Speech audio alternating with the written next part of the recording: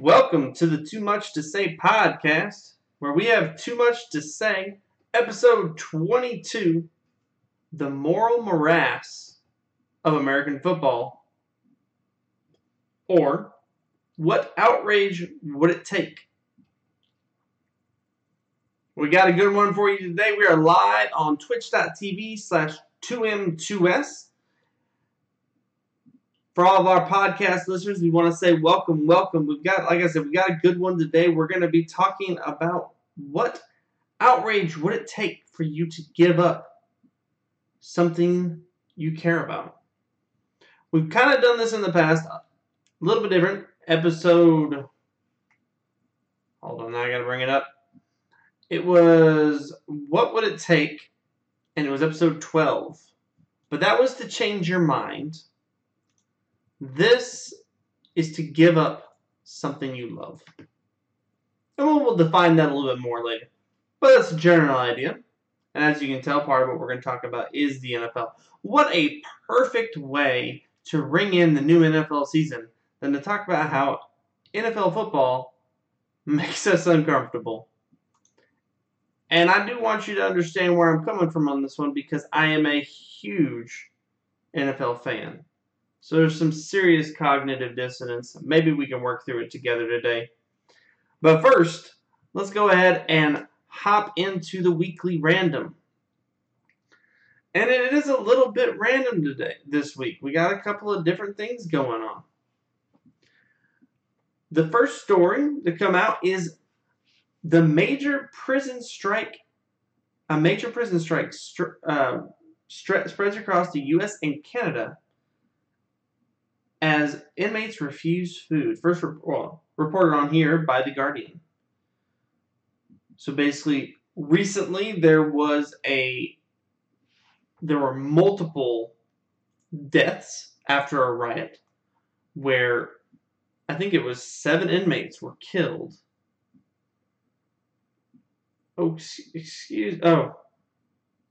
Yeah, 7 inmates were killed, and they are now inmates across the country, in both U.S. and Canada, across the nation, across the continent, are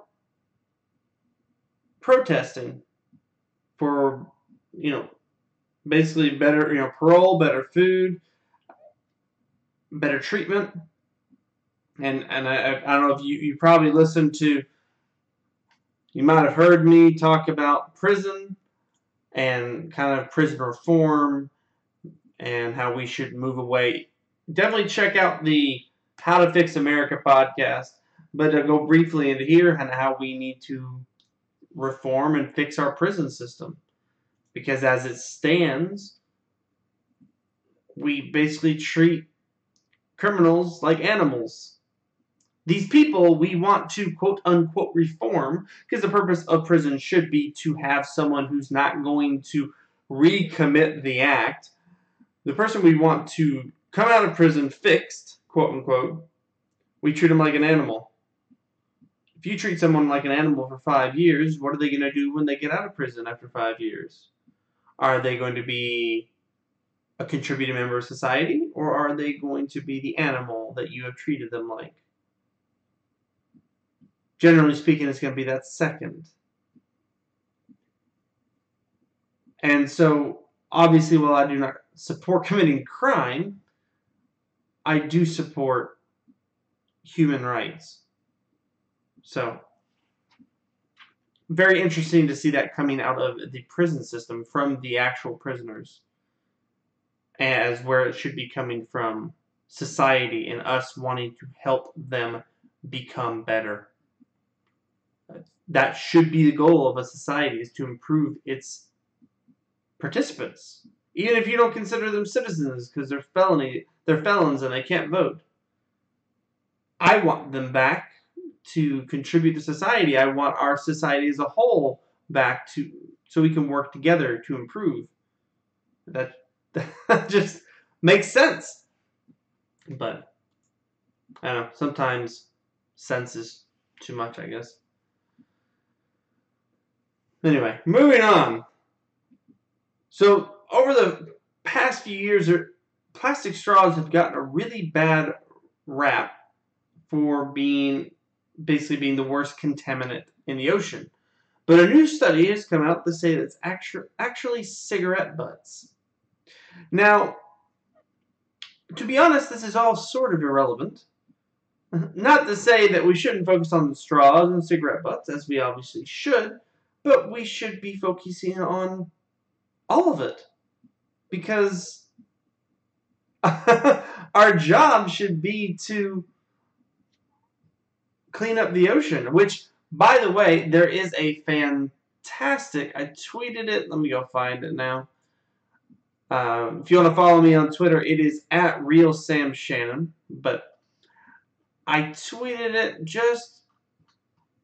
not long ago. There it is. The Ocean Cleanup. Basically, the largest attempt to clean up the ocean is beginning in 10 days and 18 hours. And I'm going to be honest with you, I'm really, really fucking excited. I don't know how well it's going to work. I don't even know if it is going to work. The science behind it seems to be good. But I didn't know about this until, I guess, today. But just the fact that, we might actually be doing something to help the environment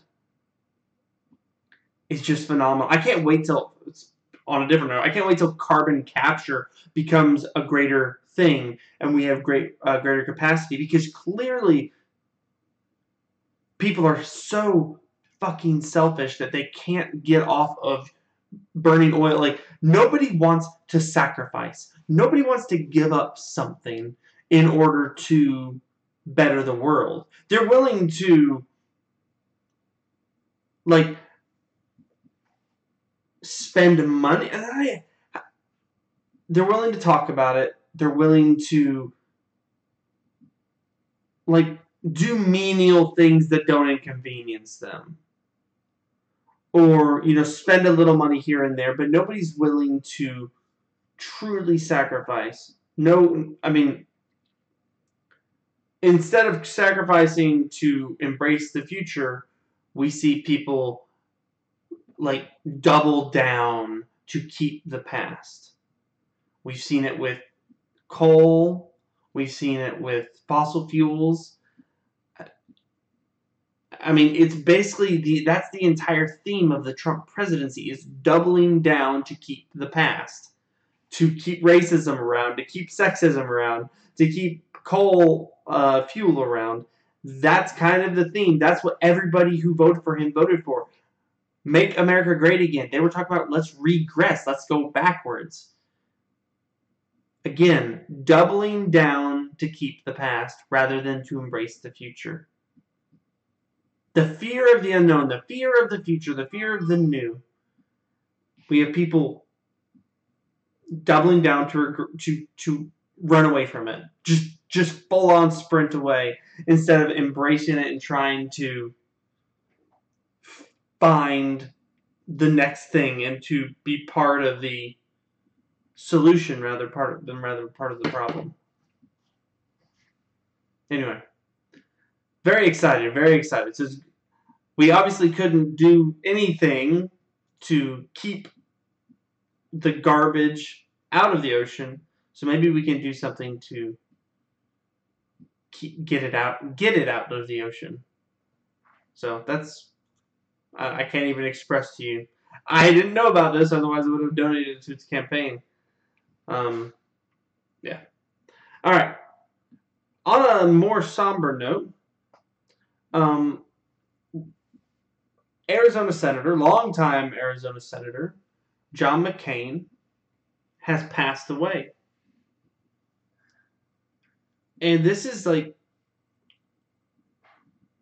just crazy to me, because basically on October 24th, 2018, John McCain announced that he was going to end his treatment.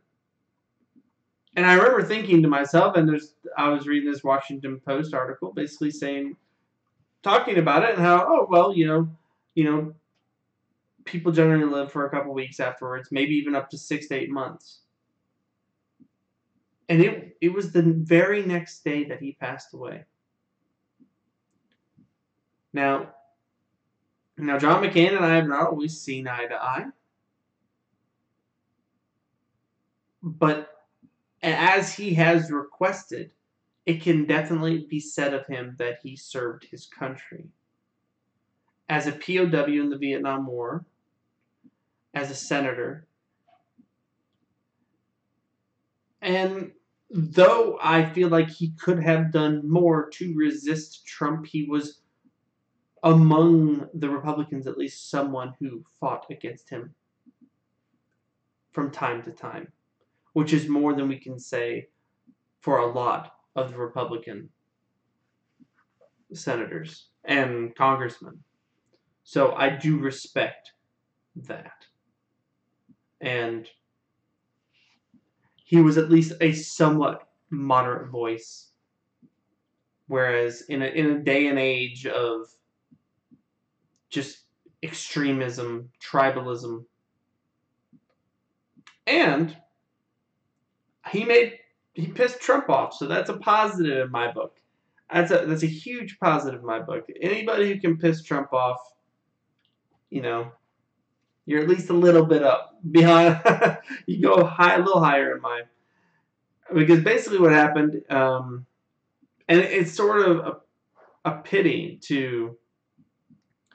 It is sad, and this is, I guess, something I tweeted as well, is that it's sad that John McCain has to die with a president who disrespects him so much. A president of his own party who disrespects him so much that called him weak for being a POW. Mr. Bone Spurs, who couldn't go, had to find deferment from the draft 3 times, was insulting the prisoner of war because he was weak for getting captured. The fact that anyone in the military voted for Donald Trump is appalling, and they should all be ashamed of themselves. You voted for someone who actively insults one of your own for doing his job to the best of his ability. And furthermore, a man who didn't run from being a prisoner of war because he had the opportunity to escape, but he said, no, we leave as we came in. And so he suffered longer. And Trump has the gall to come out and bring him down. And then when the man dies, he can't even find his own dignity to comment. His answer was no comment. And then he refused for the most of the day yesterday to put that flag at half-mast for a senator who just passed away. Regardless of how you, unless it was you, Donald Trump, every other member of the Congress, regardless of how I feel about their opinions, I would lower it to half-mast. If you passed away, I would not. Because you do not deserve the respect of this country, let alone the flag that you falsely support.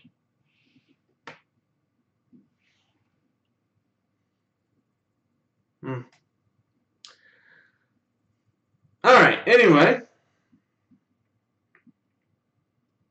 Let's move on to the Reddit on a lighter note, let's move on to the Reddit shower thought of the week. This one comes from user Billion Tons Hyperbole. And he says, a guy named Weird Al has a 40-plus year long career with no allegations of sexual impropriety.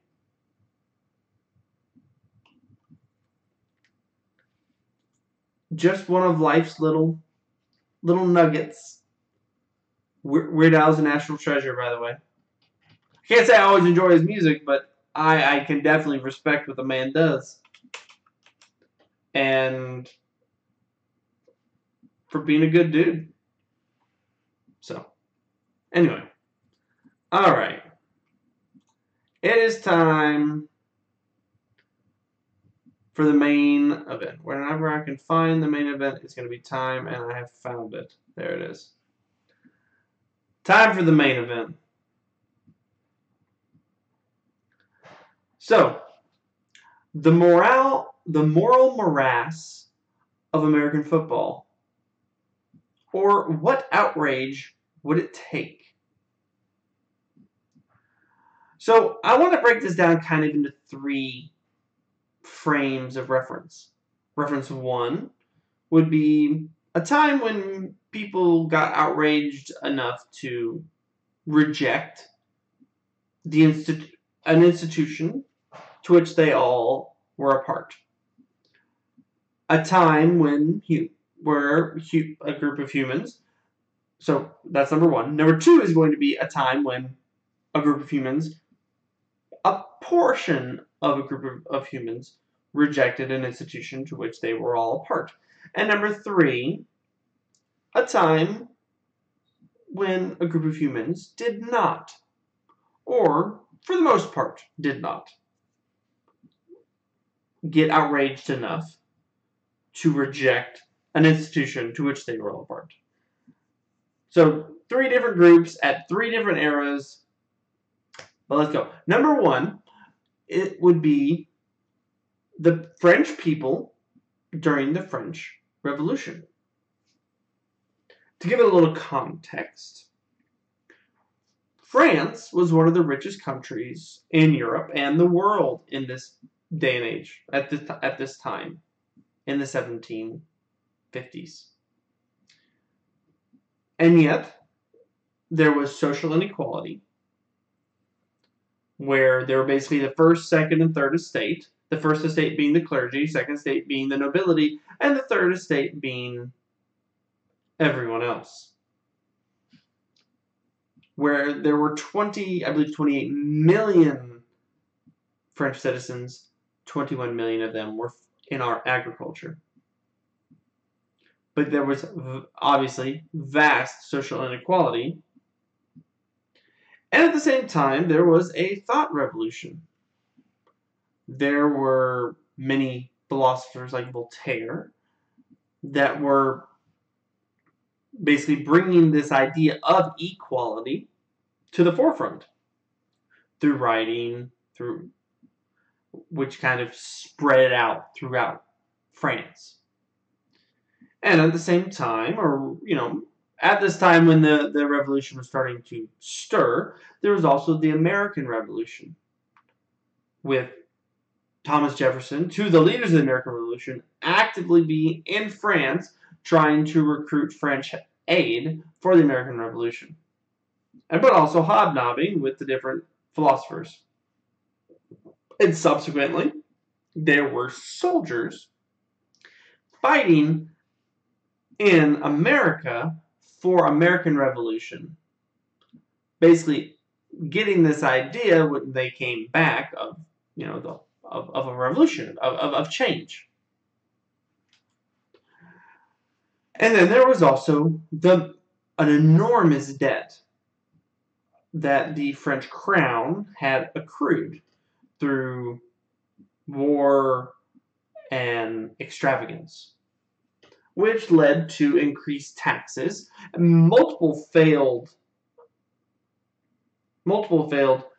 economic policies, and subsequent hunger when they tried to deregulate the wheat market, essentially. Now, social inequality had lasted for hundreds of years. How long was the French monarchy?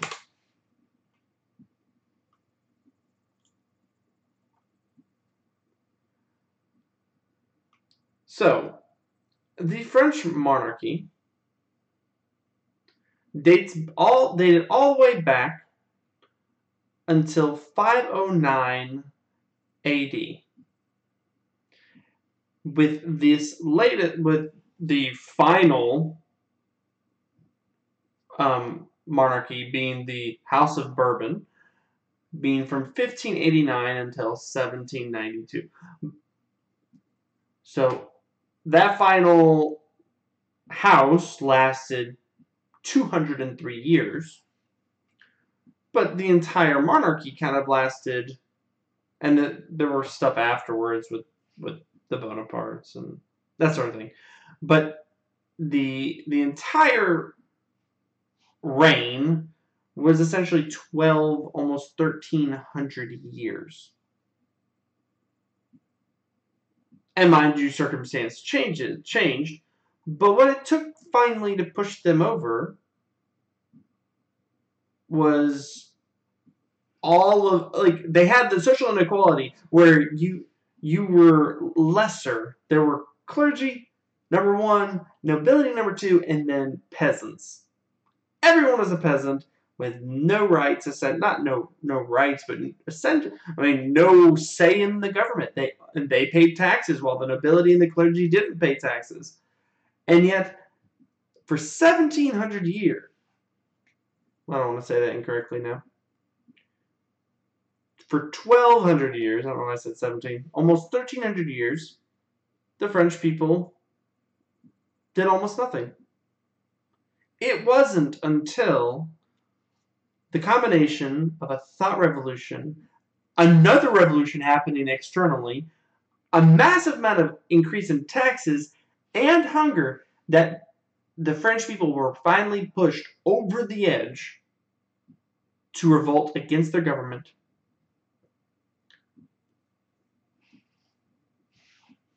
So that's the French Revolution. That is an example of when humans were actually pushed over the edge and revolted against the institution to which they'd all been a part. I mean, obviously it was only for their lifetime, so not 1,300 years, but entire lifetimes. People were part of that monarchy. And it took all of these things. It basically took hunger to push them over the edge. With the first revolt, with the Flower War. Flour, not Flower.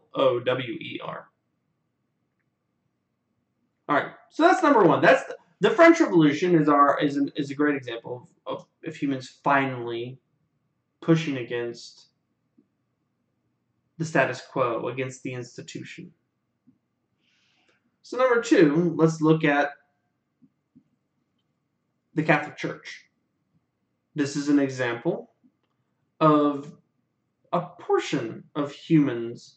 So, and given it probably wasn't all of France, obviously the nobility, but all, or maybe not even all the peasants, because as we know with the American Revolution, it wasn't all of the all Americans who actually pushed against the British Crown. So I'm sure it was similar with the French Revolution, where it wasn't everybody, but it was enough to,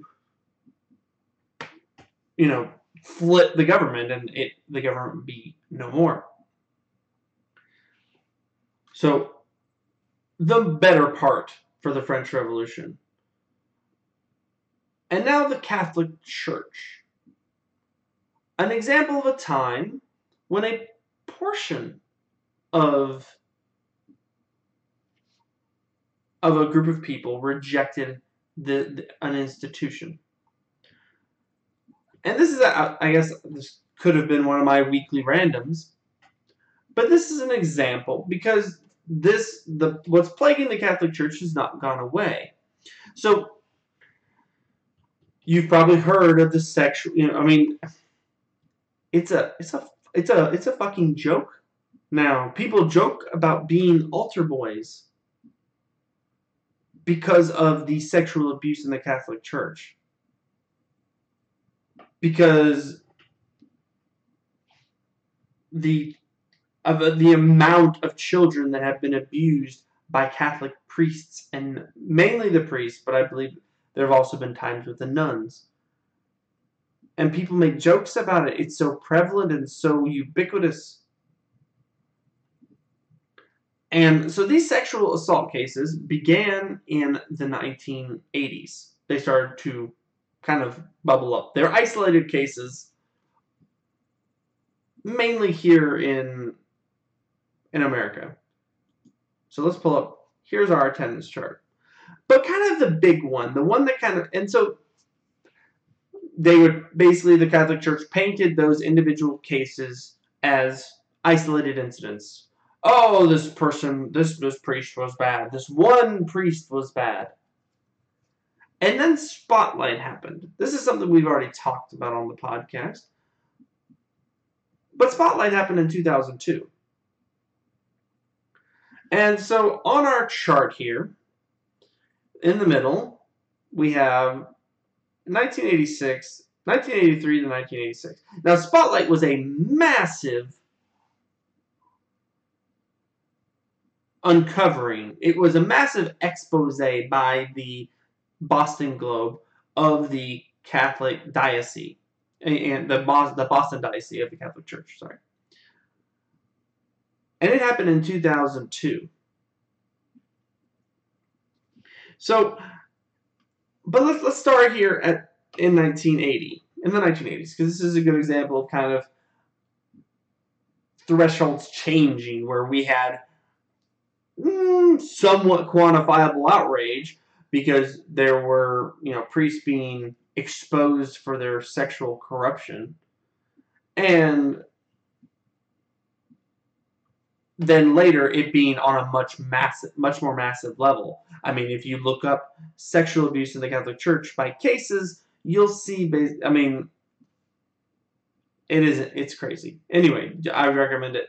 But so in the 1980s, and first off, let's also frame this. We don't even know how many people actually rejected the Catholic Church because of sexual abuse. We do know that, because if you look at this, in 1965, we had Catholic Church attendance by age. So our age groups are 60 plus, 50 to 59, 40 to 49, 20 to 29, 30 to 39, 20 to 29. In 1955, by Gallup poll, it went 73% of 21 to 39 were all active.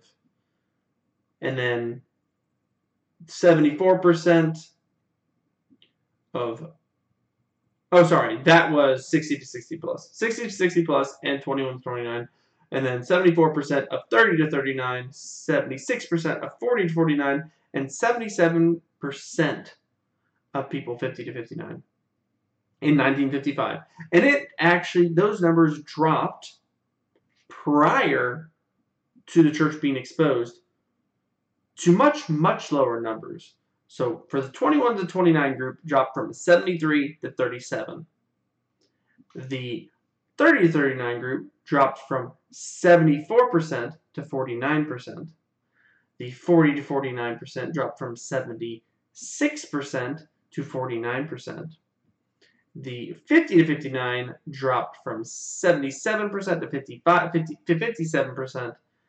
And the 60 plus group dropped from 73% to 64%. So that is a massive drop over 30 years. Just massive drop. And this is without any expose regarding sexual abuse within the Catholic Church. This is prior to Spotlight. So, or even its lesser version of Spotlight, where individual priests were being exposed. But in 1980, things kind of like took a little bit of, it's kind of like a level. Everything had kind of gone back up in the 80s, and then they just dived back down again. But finally, in 2014, 2017, numbers have dropped again after the abuse. And we are now at 25% for 21 to 29, 43% for those 30 to 39. It's actually gone up. Oh, I guess it went down, then back up. The 40 to 49 is down to 40%. The 50 to 59 is 31%, and the 60 plus is at 49%. But here's the thing. Here's the kicker. The sexual abuse revelations have not stopped. That's 49% of people, 60 plus, who have not rejected the Catholic Church, despite the fact that over the last,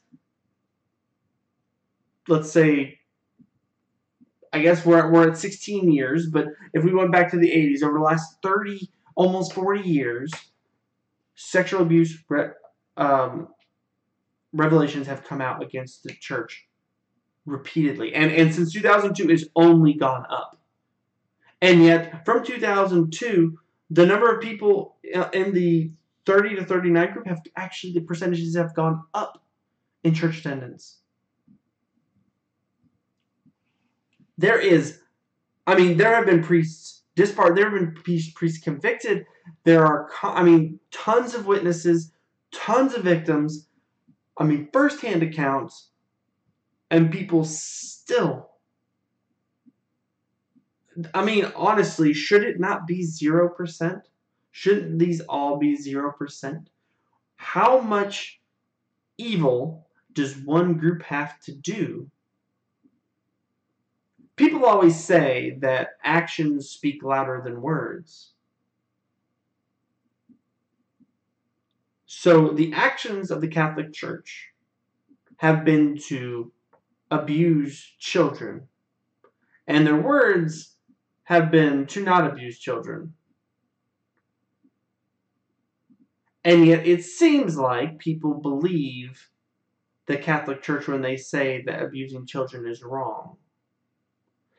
And I get it, the Catholic Church has put band-aids on the individual instances, getting rid of the individual priests. But it was just this year, in 2018, that the Pope came out and accused victims in Chile of making up false allegations against the church. Now this breaks my heart because I actually like this Pope on many of the different things that he taught, many of the different platforms that he's come out for. And I think that we need more good religious leaders.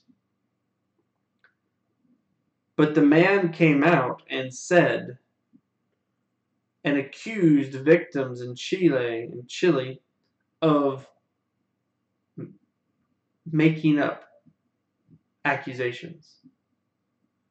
16 years after Spotlight. And yet, millions of people still support the church, attend church regularly. What outrage would it take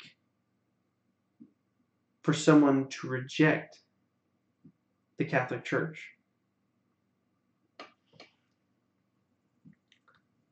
Apparently, for many people, this is not enough outrage. All right. But some people did leave the church.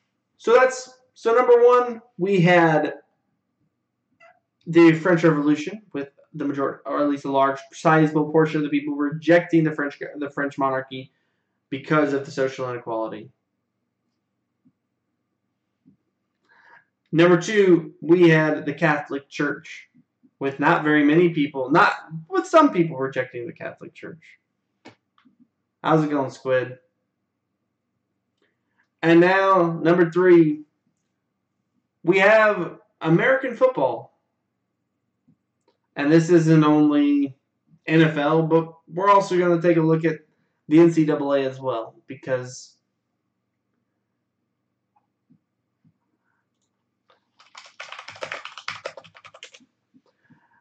it's not that it's a unique phenomenon to American football for there to be corruption.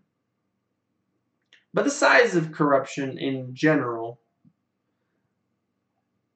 is rather sizable within American football in both the quote-unquote amateurs and professionals.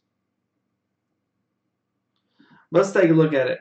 So, sports is supposed to be, by definition, an activity involving physical exertion and skill in which an individual or team competes against another or others for entertainment. But I think it goes further than that. I think, especially, at least in American culture, which is the one I'm a part of, that people expect their children to learn and grow within sports. They learn how to compete. They learn leadership. They learn that hard work equals results. There's kind of a moral high ground that we view as sports because as Americans, we're known for being obese. Well, sports help solve that. You know, it's part of American culture. You know, America's pastime has been baseball for, well, that's the name of, has been the moniker for baseball for 50 years. Or however long that phrase has been around, but it's been as long as I can remember. And yet, the NCAA and the NFL have behaved very similarly to the Catholic Church and the French monarchy. Let's just take a look at it. So, number one, let's look at Jerry Sandusky. You might have heard of him. Jerry Sandusky was actually guilty of similar things to the Catholic Church, to the priests in the Catholic Church. He was found guilty in 2012 of 45 counts of child sexual abuse, and he was sentenced to 30 to 60 years in prison. Now, I'm actually not here to attack organizations for the actions of a single individual. I think you can find bad apples in every organization around the world, regardless of belief, credo, or purpose. However, Jerry Sandusky was not, though he was the only one found guilty, it was a massive cover-up by Penn State.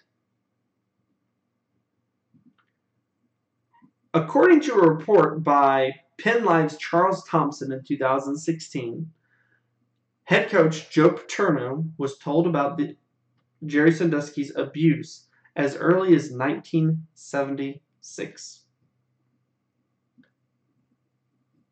He was not convicted until 2012.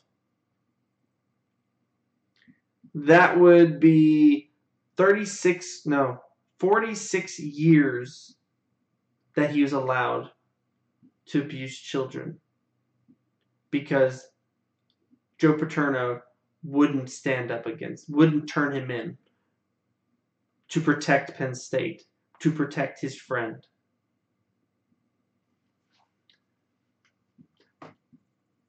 That's just number one. That's one massive institutional crisis that the NCAA had. Number two, or I'm not even going to cover all of them here, but number two I want to cover is the sexual assault at Baylor that began to be prosecuted in 2012, but basically breaks down to at least 31 Baylor players were alleged to have been involved in at least 52 rapes from 2011 to 2014. Now, in both cases, the NCAA has come down hard on these schools. That's what they do every time something happens that's negative. They spank the hand, they slap the hand of the offender. And yet, we as a society keep on supporting them. Now, I'm not going to say that this next one is necessarily as large or as grievous as these other two, because the other two are obviously violent crimes. But this one's kind of speaks more to the institution of the NCAA, which is the fact that in 2017, the NCAA made $1.1 billion. Of that $1.1 billion, zero was given to NCAA athletes as form of salary. Now I understand that the NCAA, that colleges give tuition and board, and they keep trying to give more little things as opposed to paying their players. I think it is reprehensible and greedy of the NCAA. And it is unfair to classify NCAA athletics as amateur simply to stay in power is not okay. You have coaches making millions of dollars.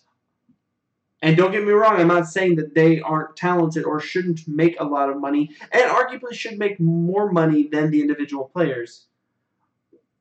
But the players are getting nothing. And this is in a game like football where your career in the NFL is on average 4 years. And that's averaged out with people who have 20-year careers. But you can have people who just wash out or who never even make it to the NFL. And yet these colleges make millions. 1,100 millions.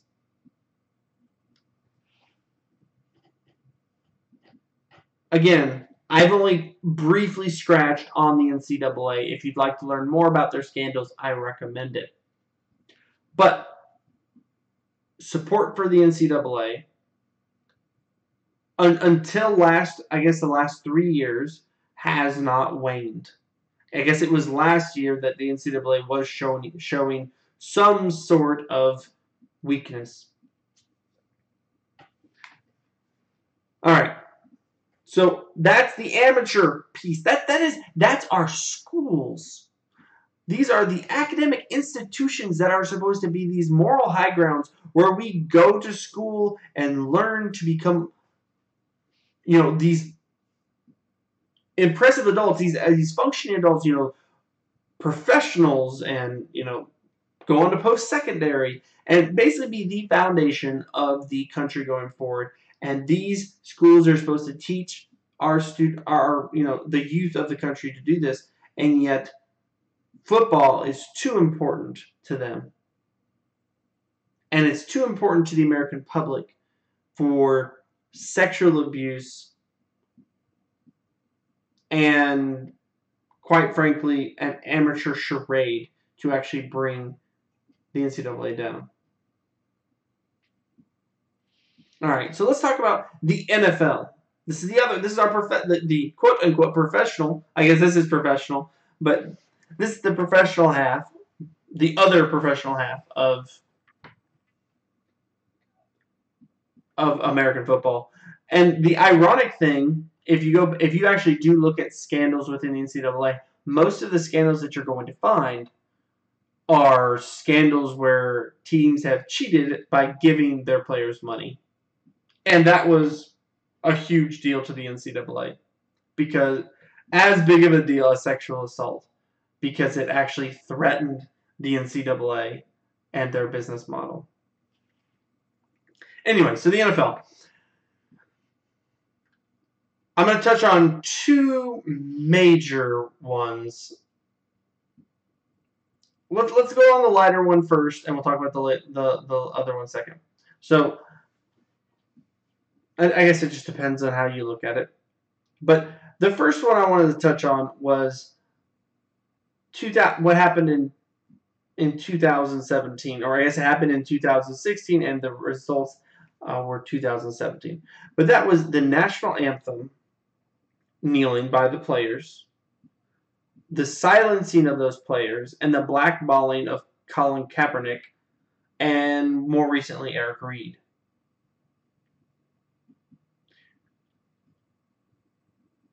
Regardless of how you feel about why they were protesting, the idea that in this day and age that an organization that has these amazing players decides to silence them on it when they're wanting to speak out in political protest is scary. Like, they are, like, especially when you think about what they were actually protesting. And when they came out and they basically said that they were going to give teams the ability to ban people for first offenses this year, it actually did give me a great amount of pause whether or not I was going to support and listen to or watch the NFL this year. But to be honest, this is kind of small potatoes compared to the other scandal, the other cover-up. Because that's essentially what they were trying to do. It's just hush, hush, hush, hush, hush, hush. Oh, there are people, that this upsets. We need to quiet these athletes. When the people who were wanting to try to silence, who were upset at the athletes, were really just making up excuses to silence them, and a lot of it was racially motivated. Anyway, the bigger cover-up that I wanted to talk about was something called CTE, chronic traumatic encephalopathy. Basically, in 2002, CTE was discovered, and its cause was determined to be repeated blows to the head.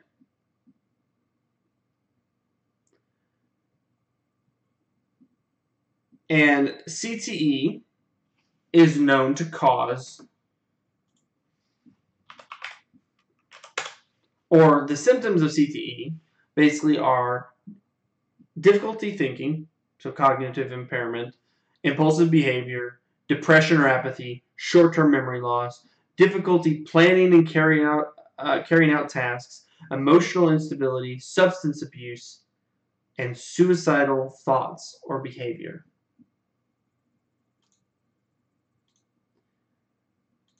And now, while it has not been definitively proven, there has been a lot of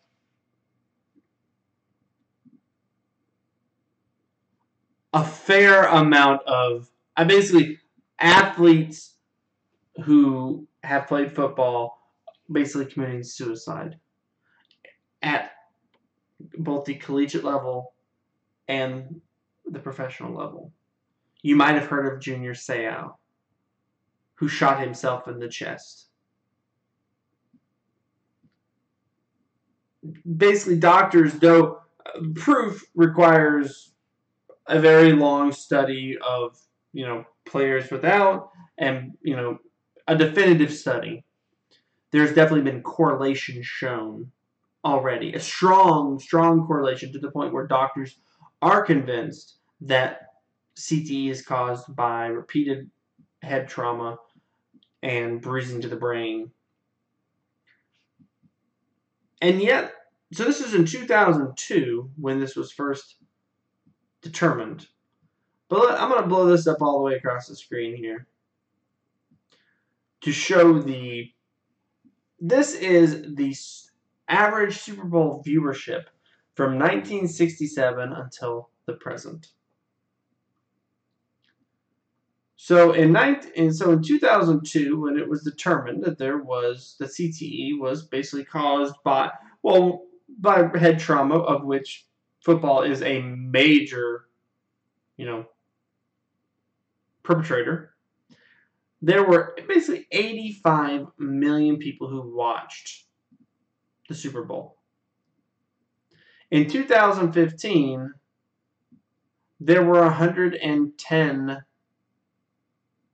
Scratch that. Make that 114 million people who watched the Super Bowl, with it steadily climbing until 2015. And in 2015, it has dropped off the last couple of years in 2016, 17, and 18.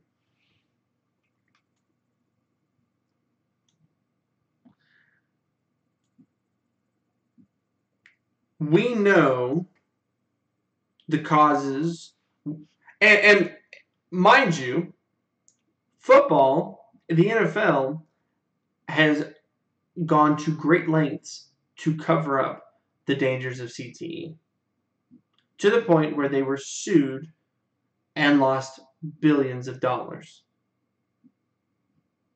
because they covered up and essentially led people to believe that this wasn't an issue. And yet,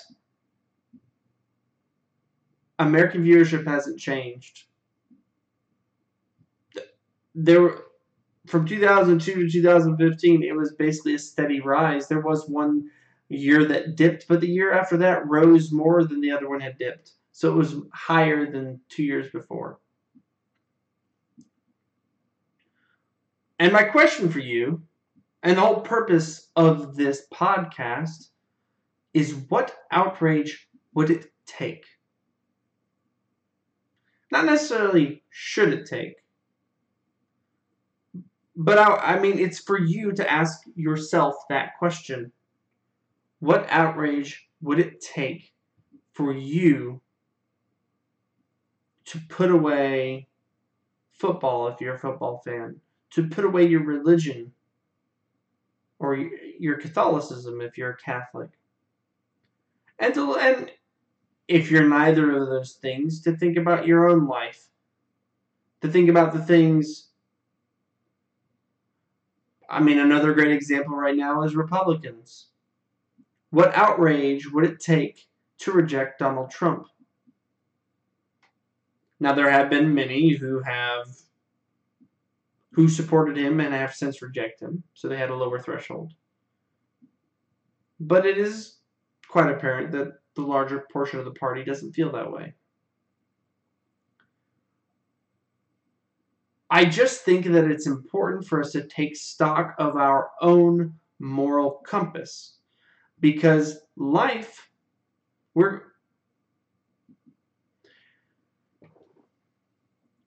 it is important to find our values and our priorities.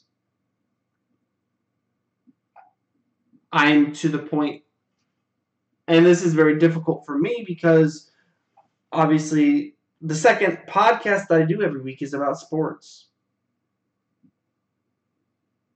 And it puts me in quite the moral conundrum when I want to go and cover the NFL or watch the NFL. As I told you before, I'm a huge fan of the NFL. I've watched the NFL for the last 19 years. And the amazing plays that have occurred. But I can guarantee you this. My son, who is 4 now, will never play in the NFL or never play football. There's no doubt in my mind. I am unequivocal in this now. And I am glad that football was never really my sport. I've had 2 concussions in my life. And obviously I don't feel completely different, but I do feel, after them, I felt a little different. 2 major ones. One playing basketball, and I tripped going to the hoop, slid and then slammed my head into the concrete wall behind. The other one was while I was working, I slammed my head into concrete. So I slammed my head into concrete twice. And both times I felt dizzy. Both times I recognized that it was a concussion. I'll be honest, today, it's been years. It's been now years since the second concussion, but even longer since the first concussion. I don't feel the same. And that's 2 concussions. And that's a systematic issue where you have people who are experiencing these concussions and pushing others to keep going.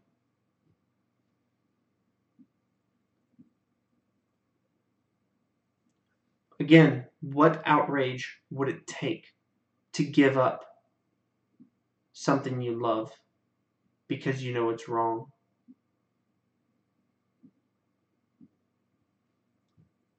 I'm not really asking you to give up football, to give up your religion.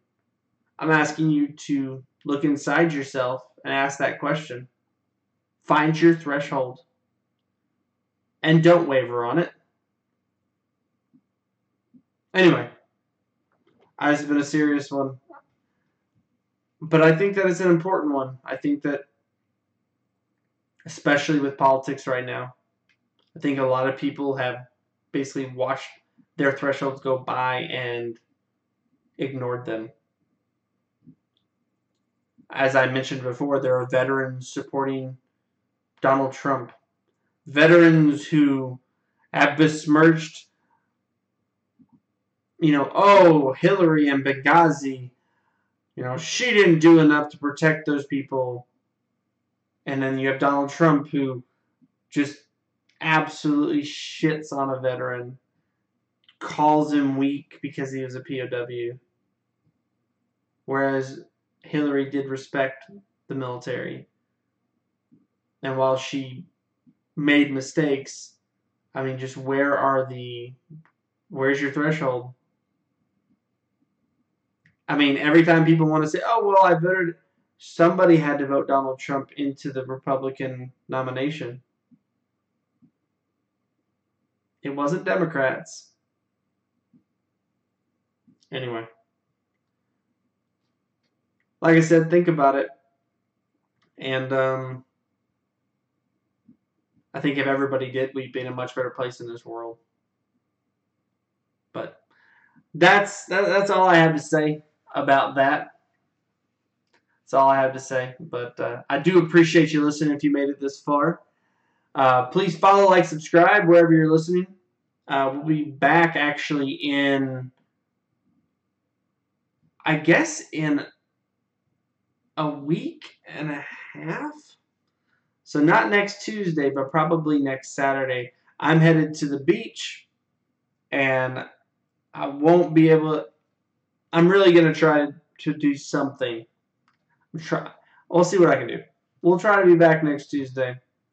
I guess I'll be on. I'll post something here on Twitch and Twitter, whether or not I'm going to be able to do one on Tuesday night. Saturday's looking not very likely, which is a rather shame. Thanks to the Fortnite Summer Skirmish Week 8. But again, I appreciate you.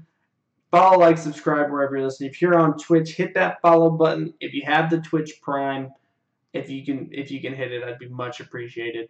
But if you're on Spotify, iTunes, Stitcher, if you could subscribe, hit us with those 5 stars on iTunes.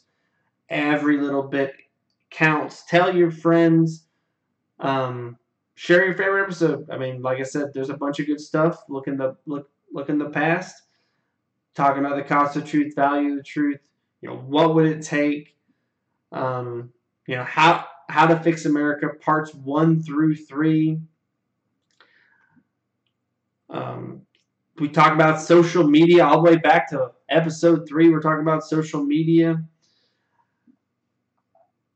Episode 13, tolerance, intolerance, and the intolerance of intolerance. Like I said, a lot of good stuff in the past. Hit us with that subscribe. Tell your friends. Anything you can do would be much appreciated. But your listenings, you know, is enough as well. So I appreciate it. You guys have a great week. We'll have Q&A here on Twitch right afterwards. But thanks so much. Peace.